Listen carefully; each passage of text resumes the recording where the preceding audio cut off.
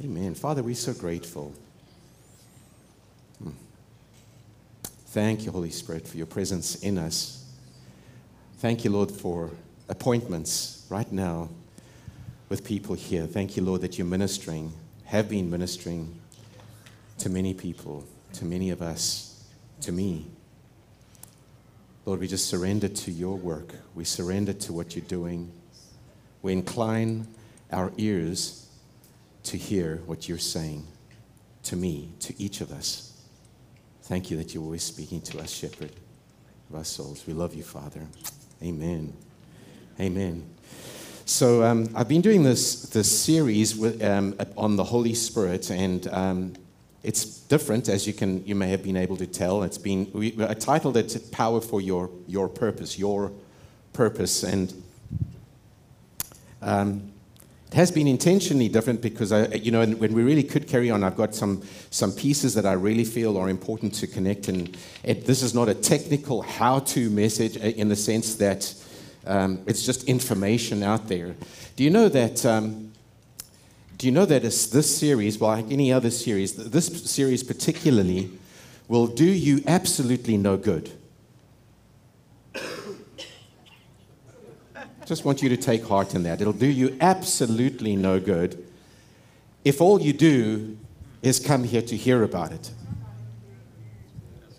That's right. Amen. It's the truth with anything of the Word of God. Do you know that God's Word is absolutely powerless? I know I've got to tread carefully here, so just stay with me. God's Word is absolutely powerless if you don't put it in your heart. That's what the parable of the sower is all about. That's right. God's word is the incorruptible seed, Right. but unless you take the seed and you allow it to find depth of soil in your heart, Yes. unless you let it germinate, because it takes the right depth of soil to germinate, Yes. it's not even going to last if you just give it a little bit. It'll sprout briefly, the Word of God tells us, but it won't bear fruit. If you want the Word of God to have its end effect in your life, then you have to put it in your heart. Yes. And that takes work. That takes intentionality. That takes intentionality. Like I said, this series will do you no good if all you do is hear it on a Sunday. Because you see, we've got this issue in most of the Western churches. It differs. Different cultures and around the world have got different issues. Tend to have different issues. This is not a true blanket general statement, but most of the Western churches have intellectualized the gospel. They've informationalized the gospel. They've made it about information. And Westerners like information, just like the Greeks and Gentiles did in the New Testament. They were all about ideas and concepts and information. And you know that information, even though it's a part of the process, it is not the whole process, is what I'm talking about. You have to take information, but it has to be far more than just knowledge and information. And so you have to bring your heart to the game. Your heart, as you've heard me say before, your heart makes the difference between talking and prayer. It makes the difference between singing and worship.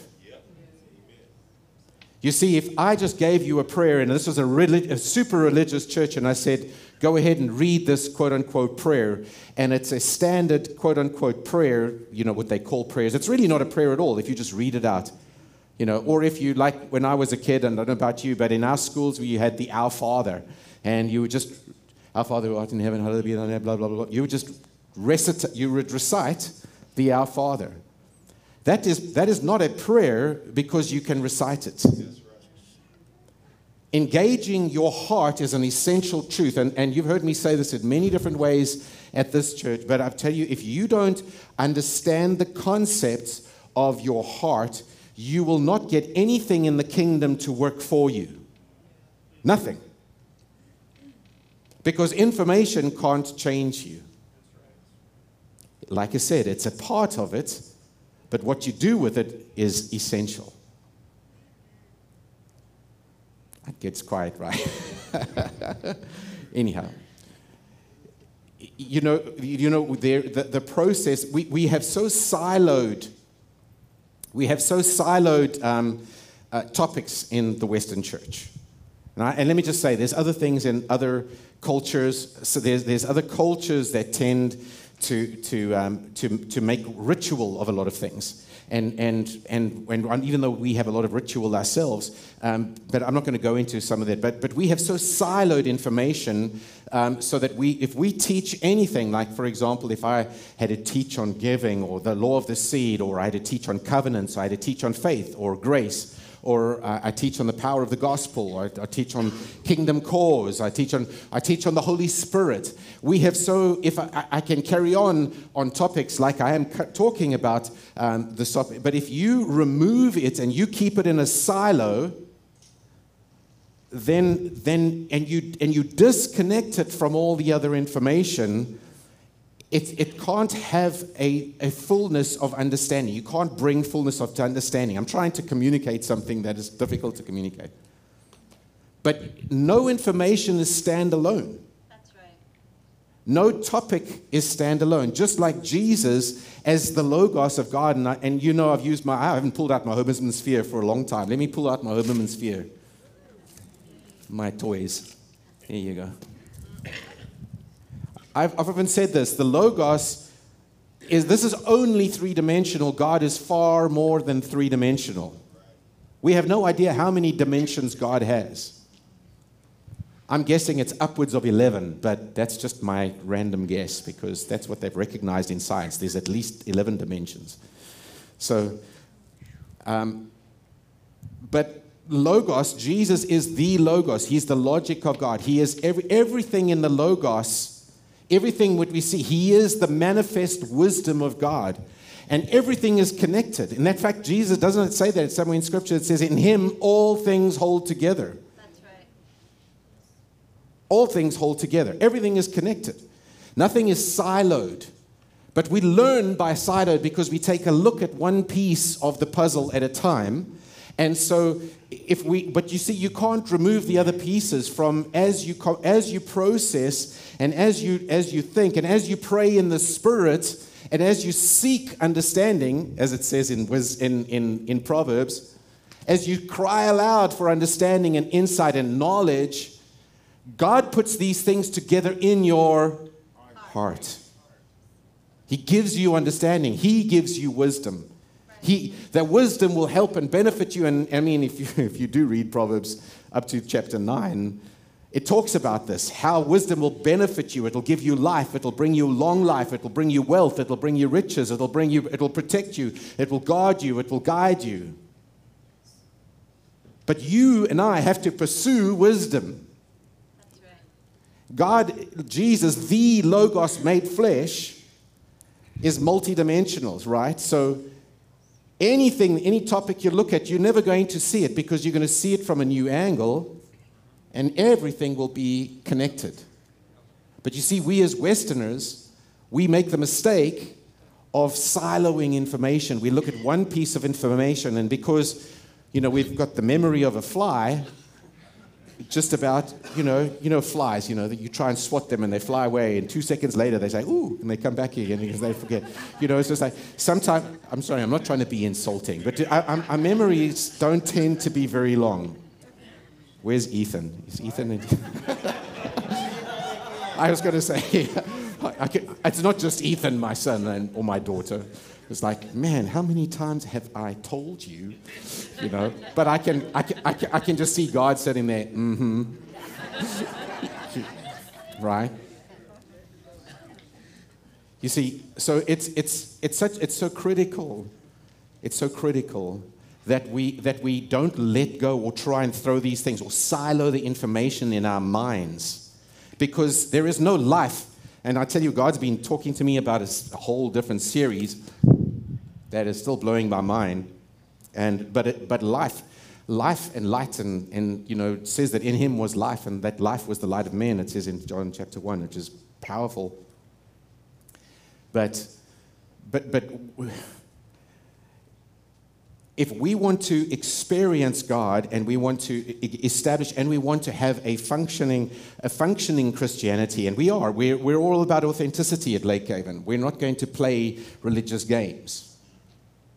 I was I don't mean to go into this, but I know I'm connecting certain dots here. So I was walking past a construction site that's at our house. I know many of you we've had a few subdivisions built near us in the last little while.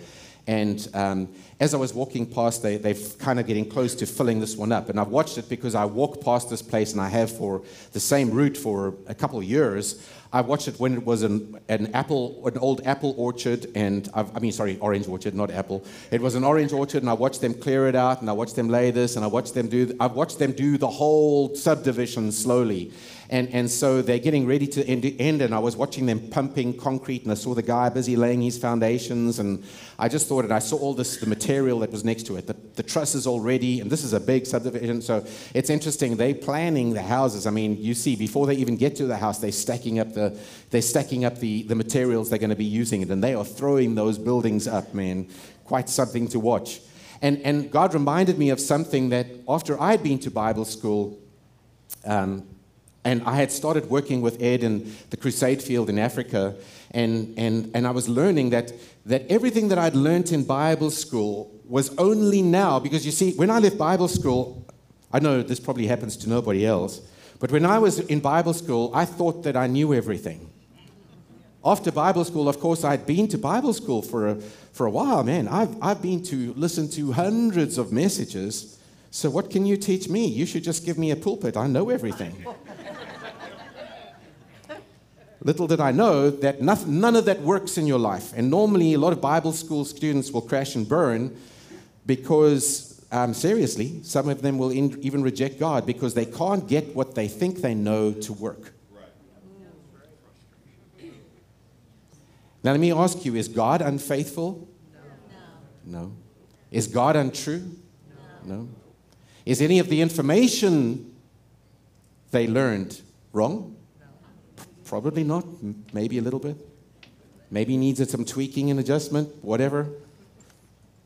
But you see, what you get when you get knowledge and information, God showed me, was you get the building material.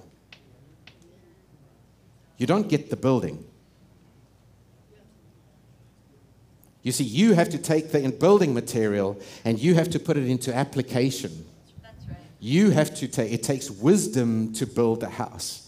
The application of that comes with hard work and intentionality and pursuit of these things. And that's what the life of a disciple is all about. Yeah. The life of a disciple is walking that road. The life of a disciple, because, you've heard me say it again, I'm going to say it, discipleship is not a course you take when you become a believer. We have a discipleship group, a D group, and it's fundamentals. And it's a fundamental because we see things a little differently and do things, so we help people go through. If you've not done D group, please do D group. We're doing a radical different D group right now with Bert's help and videos, and we're making it awesome. But do D group. But it's just saying discipleship is not a course. Discipleship is a lifestyle that's a permanent lifestyle.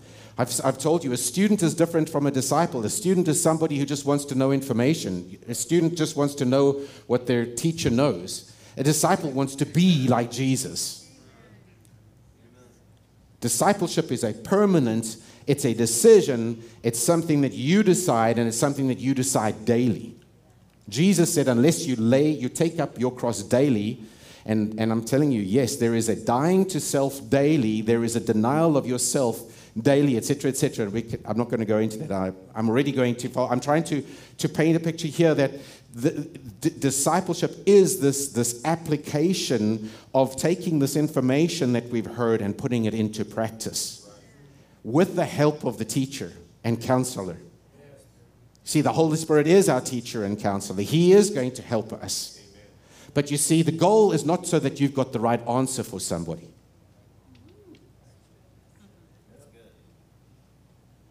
The goal is so that you can know him. Knowing him is knowing life. Knowing Jesus is knowing life. The goal is to know him. That's what Jesus says eternal life is. That they may know you, the only true God, in Jesus Christ whom you have sent. John 17:3. I may know you. You see, you're only going to find life in knowing and having a personal, genuine relationship with Jesus. So it's critical that we grasp that this church is a place where we encourage one another, and it's great to have time of fellowship and get to know one another. But if we make church the goal, if coming to church once a week is the goal, we're missing the boat. It's not about going to church. And then people take that to the other ditch and say, well, then church is not important. No, it's essential. That you get together in the body of Christ. It's all over the New Testament. It's essential that we get together. It's essential that we encourage one another. It's all of these. Each joint supplies. You are a part of the body. You supply a part. I supply a part. Together we are stronger. Together we are better. You've heard me say these things in different ways. But the series on the Holy Spirit, when we're talking about your purpose, understand that if it's just information, as with anything that gets said, if you don't take it and be intentional and say, okay, Lord, what is it saying that you're saying to me? And have a takeaway and listen to it again and again and again. Listen, guys, I don't particularly like the sound of my own voice. I'm not asking you to likewise the sound of my voice. What I'm challenging with you is hear what God is saying to you and do whatever it takes to get it impregnated in your heart. Let the seed germinate in your heart. Constantly water it by meditation and prayer. Think about it. Chew on it. That's what assimilating is about. Amen? That is what it is. And then, of course, we're told to weed the cares of this world, deceitfulness of riches, desire for other things. Okay, Corinne, the Heart Notes card that we have in the thing, she says, use this card to capture the revelations that the Spirit of God has given you. Take it with you and meditate on it, expound on it, and pray about it this week. Let this become part of your life in a real way. These are in your seat back pockets. These are, if you're digital, you can do it on your phone, and I won't think you're texting. I'll just believe the best about you. But these are essential. Now, what will happen to any one of us is if you don't do it, sooner or later, you will give up. You will say, that stuff doesn't work. And in my years as a minister, and not even as a minister, I've only been the lead pastor here 7 years. Do you know that Karen and I would have been here 20 years in January? 20 years. That's like almost a lifetime, 20 years. Isn't it crazy, I'm just saying, but in all my time as a minister and being in places, I've watched people give up. I was told this when I was just after Bible school. A friend of mine who's a pastor of a mega church here in the country, and I knew him before he pastored at all, and he said to me, Shannon, when I went to the mission field, he said, and I was just helping and driving trucks and setting up crusade equipment. He said, Shannon, you're doing a very wise thing by just serving. He says, you'll see what will happen to those of you in your school with you. And it's so true. I can look back, how many of them that I was at school with don't even serve God anymore. Guys, this is not unusual. Do you know how many churches close? Do you know how many pastors leave the ministry? Do you know how? And I'm not saying that there aren't pressures and things like that, but I'm just telling you, I'm so fed of it just becoming information because we can't connect to the reality of it. We can't get it to work in our lives. Do you know that most Christians said, listen to me, you can challenge me if you think this is different. Do you know that most Christians still struggle with the same sins that they've struggled with before they were a Christian? Or struggle with some sin. Now, I know none of you here have struggles with sin, right? We're all holier than thou. I mean, yeah. And there is victory. There is a victory that we are supposed to walk in, but because we've made it about information, we don't know how to get things to work in our lives. And so what I desire for us is that we determine that we're disciples, that we're going to walk in this with the Holy Spirit to fulfill the purpose that we have in our lives. You and I have a purpose, and we'll get to that, but we're created unto good works. In fact, I was thinking I was going to go a different way this morning, but maybe I should start. I'm just going to jump to good works. I'm going to talk about good works, because good works, you heard me say a couple messages ago that you and I created unto good works. That's what we find ourselves. You are designed for a purpose. And when you understand, listen, if God tells you anything, rest assured that when he says to you to do anything, he gives you the ability, comes with it. He doesn't expect you to do something unequipped. That's right. If he says you can do it, you can do it. Amen.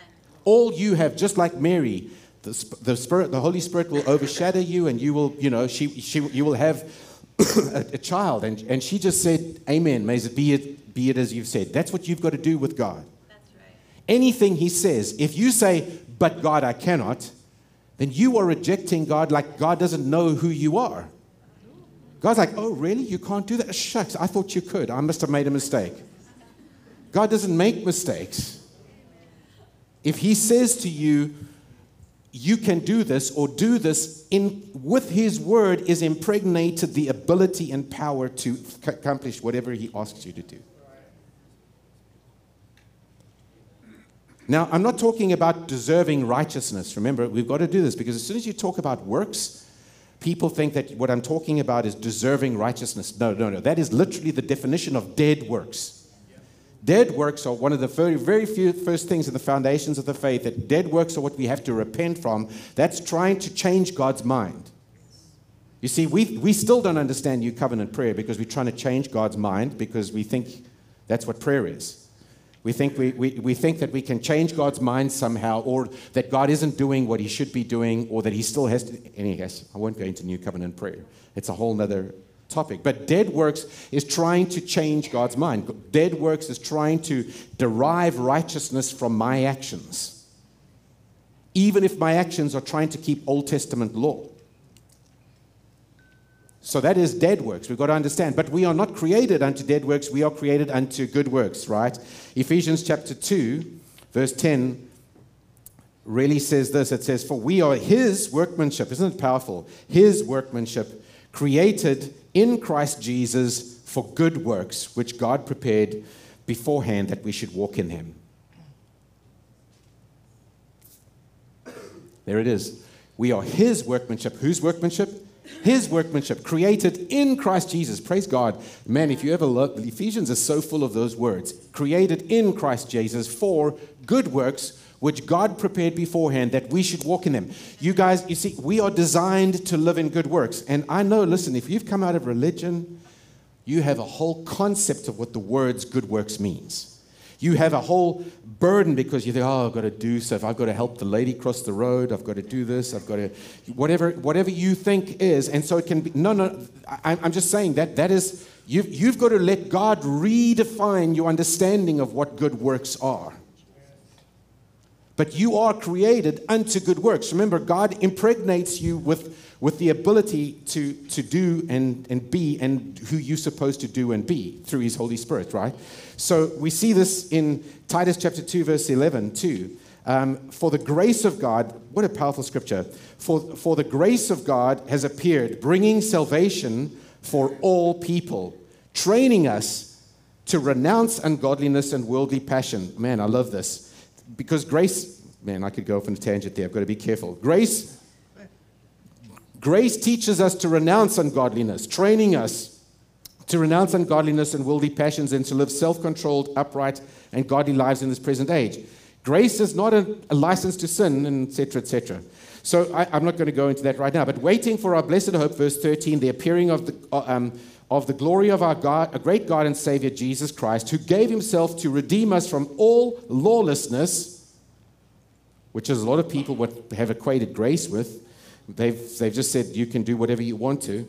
It's just like, no, we have been redeemed from lawlessness and to, listen to this, purify for himself a people for his own possession who are zealous for good works. I'm going to read that last part. To purify himself a people for his own possession who are zealous, eagerly desire, and burn with passion for good works. You know what your purpose is? To be zealous, to burn with passion. Not just, I want to be super spiritual. I want people to walk in and say, ooh, there's that guy that does the miracles. Listen, guys, let me tell you what. You can do all the miracles in the world, and if you aren't practicing Jesus Christianity, like we said last week, it means nothing. If you don't love people genuinely with God's love, excuse me, it means nothing. I don't care how many miracles you do. Miracles anybody can do. That's what the Bible teaches. You do, because it's not your ability that does miracles. Neither are miracles an ability of your great fancy holiness.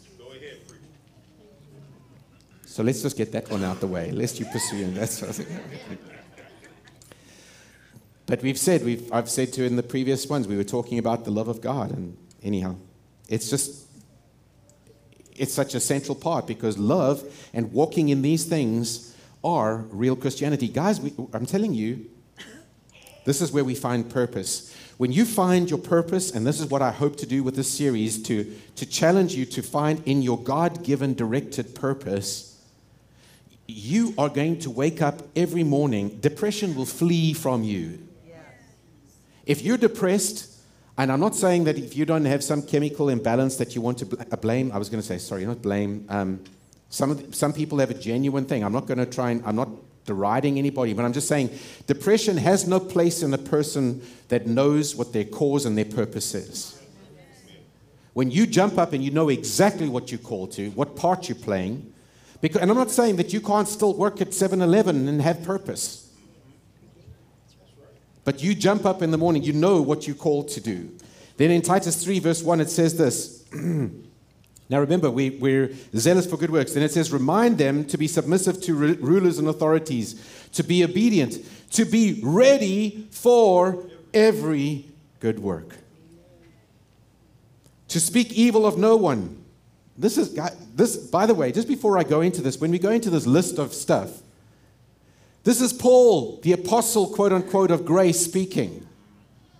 Right?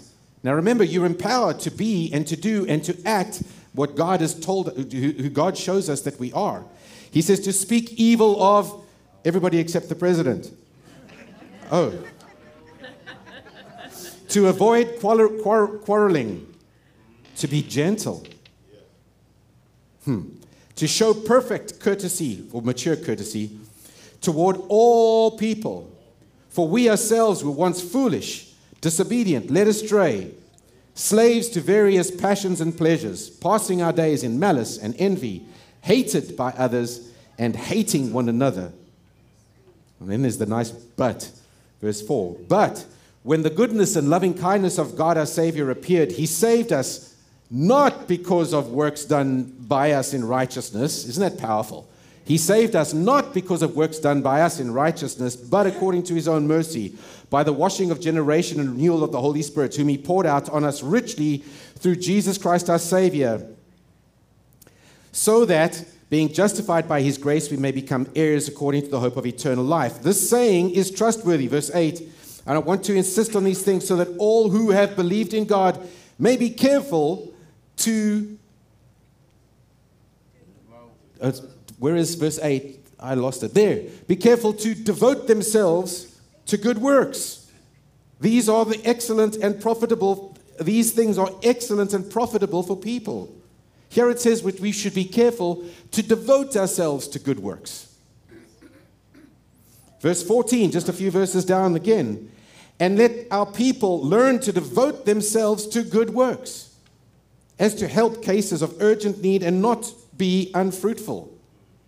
So I'm just showing you with a few scriptures here that this is part of your purpose, that this is part of my purpose. We're called to be this. Yes. Amen? You see, God has enabled us, and I really want to just touch on for a few minutes here, although I don't think I'll get very far, but we've got to understand, the famous, when you will receive power when the Holy Spirit comes upon you. Remember Acts chapter 1, verse 8? Now, how many times have you heard that scripture? You will receive power when the Holy Spirit comes on you. How many of you know what the word power there is in Greek? You students. Dunamis, that's right. Dunamis. Now, how many other Greek words are there for the word power? Anybody have an idea? 10. Good guess. Close. No, there's actually fewer than that. There are 6 words for power. Dunamis is one of them. Bia is one of them. Bia means this: a force, effective, often oppressive power exhibiting itself in single deeds of violence. Bia. Dunamis, power, natural ability, general and inherent power. Energia, working, power in exercise, operative power. Now, I'm not obviously breaking every one of them down. I'm just laying out field for you. Exousia, liberty of action, authority, as delegated power or of unrestrained arbitrary power. Ischus, strength, power as an endowment, ability, or might. And kratos, don't you like that one? I like that one. Kratos, sounds powerful. Kratos. Might, relative, manifested power. So, understanding, as we understand some of these words, and I wanted to break them out in two specific scriptures in Ephesians, and my purpose for doing this and even explaining to you that there's more than there's a few is understanding that when we speak about power, if we don't have an understanding what that means or what that looks like, now remember, you've got to package what I'm saying in context with everything else I've been saying. We've been talking about the love of God. We've been talking about the essential work and understanding that it's the love of God and how this is His person. If you don't understand the love of God, if you're not receiving and living and working in His love, you can't even understand how God works, why He works, right? And then last week I mentioned this scripture, and I wanted to, and Janine was kind enough to type it out for me in 2 Corinthians 5:14 from the Kenneth S. Wuest translation. Now, somebody asked, Wuest is W-U-E-S-T, Kenneth Wuest's translation. Do we have that, Janine? 2 Corinthians 5 from the Wuest translation. Now, this is from 2 Corinthians 5:14, which, remember, in other scriptures it says that for the love of Christ controls me or constrains me or compels me.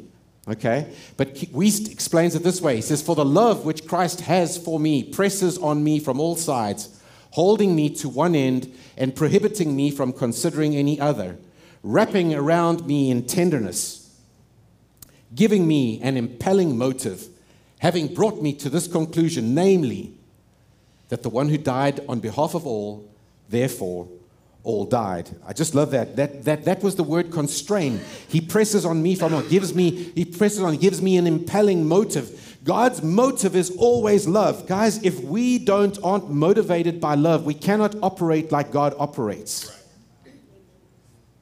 When you're trying to be famous, you are not being motivated by love. You have another agenda. It's a very selfish agenda. It's called selfish ambition. And if you study James says if you get into that stuff, you'll have wickedness in every evil thing. Because all you're doing is you're trying to build up your ego or your bad little self-worth so that people will notice you, and then you can manipulate big fat offerings and tell people how awesome you are. None of you, of course, are like this. You know, I know I'm talking about some of those televangelists that the world sees that have rejected God completely because they see hypocrites. They see guys wearing $6,000 suits and Rolexes and talking about how many airplanes they have, and they just shake their heads. And do you blame them? Am I saying that it's not okay to be blessed in the Lord? Well, of course not. That's not what I'm saying. But I am saying that if you are not motivated by love, if you don't let the love of God in, if you don't let him yourself be persuaded. I've ministered for this for 3 weeks, and I'm not going to go there again. I'm just reminding you, remember, this is the love of God has got to be our primary intention. You have to first receive it for it to motivate you and to operate. So when, in the Amplified, I'm just going to read this again, the same passage. Forgive me, but I just have to. It says, "For the love of God controls and urges and impels us, because we are of the opinion and conviction that one died for all, and that all died. And he died for all, that those who live might live no longer to and for themselves, but to and for him who died and was raised again for their sake." When we are so driven by love, and we understand that love is for other people, and we are so impregnated with the love of God, guess what? It's not about you or me or my ego. It's about giving glory to Jesus and his life and his ego. And I believe that this is where the power of the church lies. When the church wakes up to unselfish, when the church gets so motivated to be love, to walk in love, and as I said, that we will have a love-olution. Because that's what the world will notice. Like it is, love, nobody can stand against love. When we are going to love when our enemy slaps us in the face, when they crucify us, or burn us alive, or throw us in jail, we're going to love. That's what's going to take to change the world. Yes. And I know our flesh doesn't like hearing a statement like that. Because, we're Americans. I was born for comfort. I love this nation. Man, I have my air conditioning on at home, and I love it. I would rather live in comfort. Let me face it. My flesh would rather live in comfort. I am not eager to be a martyr. But I can promise you what, if we're going to do things Jesus said, he says we will be persecuted. And then I want to ask you, where do you want to live in comfort? On earth or in heaven? And I'm not saying that they're not everybody, but I just say, let's put things in perspective a little bit. We're going to spend eternity in heaven. We have time here to make a difference. Do you want to be a part? Do you want to make a difference? Is the question that you and I have to. I am not preaching persecution on you. I'm just saying, according to Titus and Thessalonians, that this is coming our way. And you know what? There is going to be a great falling away from the church. Because a lot of people are going to say, no, that's not what I signed up. I signed up on the understanding that, I'll give some money and come once a week. That's about as far. All that other stuff, not so much. That's okay. If that's what you signed up for, I'm just giving you an opportunity to see things God's way. And the more we walk into this doesn't sound like a good news message at all.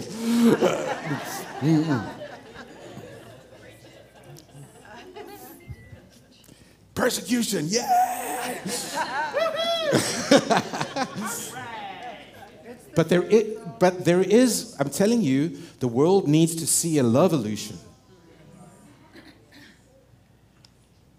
When they understand, when they see you, and their hearts are going to be changed because the love that you have is undeniable. Because you choose to, firstly, be loved and filled with the love of God, and secondly, to demonstrate that. And then when our motive is love, then we can talk about power. Because we can't be trusted with power any more than a child can be trusted with anything dangerous, a car or a firearm. Power. God wants to entrust you with power. But there's all kinds of power, as we've read, and I have some real good scriptures, and I want to break that out for you, but I'm not going to do it today, because, and we can get into that next week, because understanding different kinds of power, and we've got some great scriptures that put them all in, and so I'll get to that I'll get to that next week. But I want you to know that you and I are called to be part of this. We're living in such a time as this. You aren't born as a mistake. If you think, well, I'm just nobody, or like we heard the word, that you are disqualified from Miss Kathy, that if you feel like you have been disqualified or you can't, no. In fact, let's close with this. Let's close our eyes. Let's do this. Now, with every eye closed, I want you to use your imagination. God gave us an imagination for a reason. Imagination is powerful. Imagination, let me just give you an example. While your eyes are closed, imagination we use it negatively very often through the day. In other words, you can start thinking about somebody negative or some political situation or something, and you can start getting fearful. You can experience fear. Or you can start thinking about somebody who offended you or did something wrong to you, and you can think that, and soon enough, you're actually heated and angry. Not because that person is there with you, but because you've been meditating on them and on that situation. Now, God gives us imagination for a positive reason. We can use it very positively. Remember this about, as you imagine this truth, these truths, you've got to realize this truth is for you, because every promise is yes and amen. So you've got to make it personal. You've got to make it for you, not for anybody else that should have been here. You've got to make it positive, and it's got to be now. You've got to see yourself as this now. Not I'm going to be like this. No, this is who God made me now. That's how we use imagination. Personal, positive, and present tense. Say these to yourself in your heart. I am not a mistake.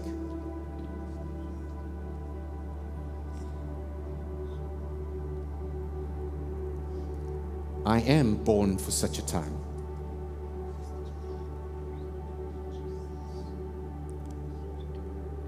I was born in this country, or came to this country. Right now,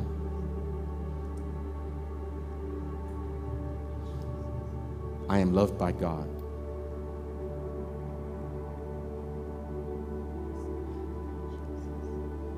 I am not some random, insignificant human. I am unique. And I have a unique gift to this body and to the entire body of Christ.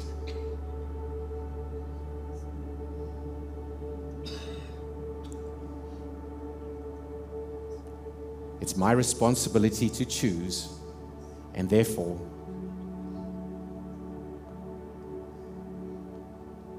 I will choose. And my question to you is, what will you choose? Will you choose to hear Him? Will you choose to listen to what He says? Align yourself with what He says. Will you conform your view and opinion to what He says?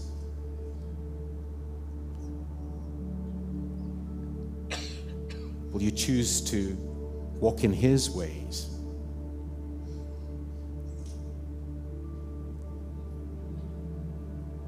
I can do all things through Christ who gives me strength.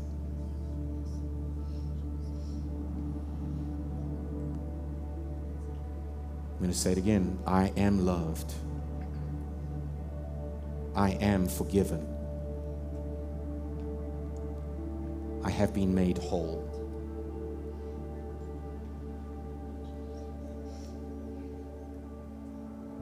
You know, the truth is that every sickness and disease and pain was taken on Jesus. Now, if anybody here or watching this online, if you've not made Jesus Lord and Savior of your life, or you've not allowed him to be the Savior of that situation, please respond to that right now in your heart. You just say, Jesus, Jesus, I need you. He will be there immediately. He is there immediately.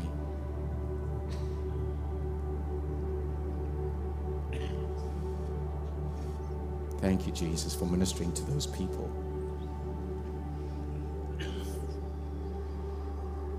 As you choose to align yourself with his opinion, I'm telling you, darkness in your life is going to lift. Deliverance is going to be setting you free. Because those things do fall away in the light. But it is your choice whether you will hold on to your opinion, your religious views, your traditions, or whether you will choose to come out and believe what Jesus says about you. It is just a choice. Remember this is not a one-time offer. This is a daily call. Hallelujah. Thank you, Holy Spirit, that you minister to each one of us. Thank you that you are confirming truth. Thank you, Lord, for giving us understanding and insight and knowledge. In Jesus' name, Lord, we just respond to that. Father, thank you that we put into practice that which we hear. Some said it thundered. Thank you, Jesus. Thank you, Holy Spirit.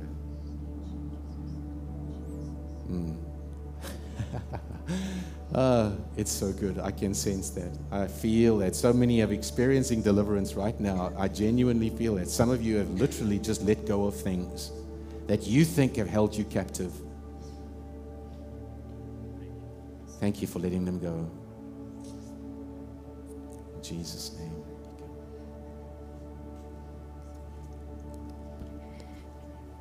If you're sitting here and you're saying, but I don't know what my purpose is, I want to encourage you to first know what your identity is. When you get your identity settled, those affirmations that Shannon read, those are true of every single one of us. Identity is who I am in him. My identity is identical to Jesus. The way God sees me is how he sees Jesus. My purpose is different than yours, but I cannot even see my purpose until I'm established in my identity. Don't chase somebody else's purpose. Don't chase somebody else's identity. Find your identity in him. And it's like stepping through a door. When you have your identity established, your purpose will blow up in front of you. And your purpose will fit perfectly like a puzzle piece within his purpose. It will not contradict the kingdom purpose. It will not contradict the body purpose. It will not contradict, but it will be so unique that it will take you to do your part. So if you're saying, I don't know what my purpose is, stop pursuing purpose and get established in your identity in him. Say yes to in him. And then you will see the explosion happening. You'll see the dunamis. You'll see all those power things, which I'm so excited to listen to. although I'm going to be in kids' church next week. That's okay. I'll watch online after the fact. Say yes to in Him. Yes to Jesus. And then watch what happens to your purpose. Amen.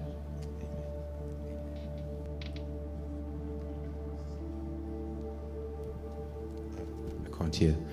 Amen. Well, thank you, Holy Spirit, for ministering to us.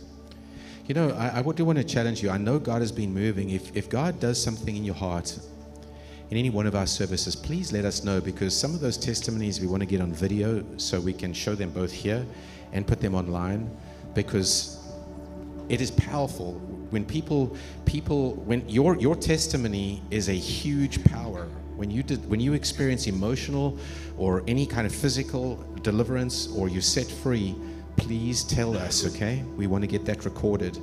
Amen. I know that I don't think Antonio did come today, but he came back from the mission field. Did he come today? He didn't come today.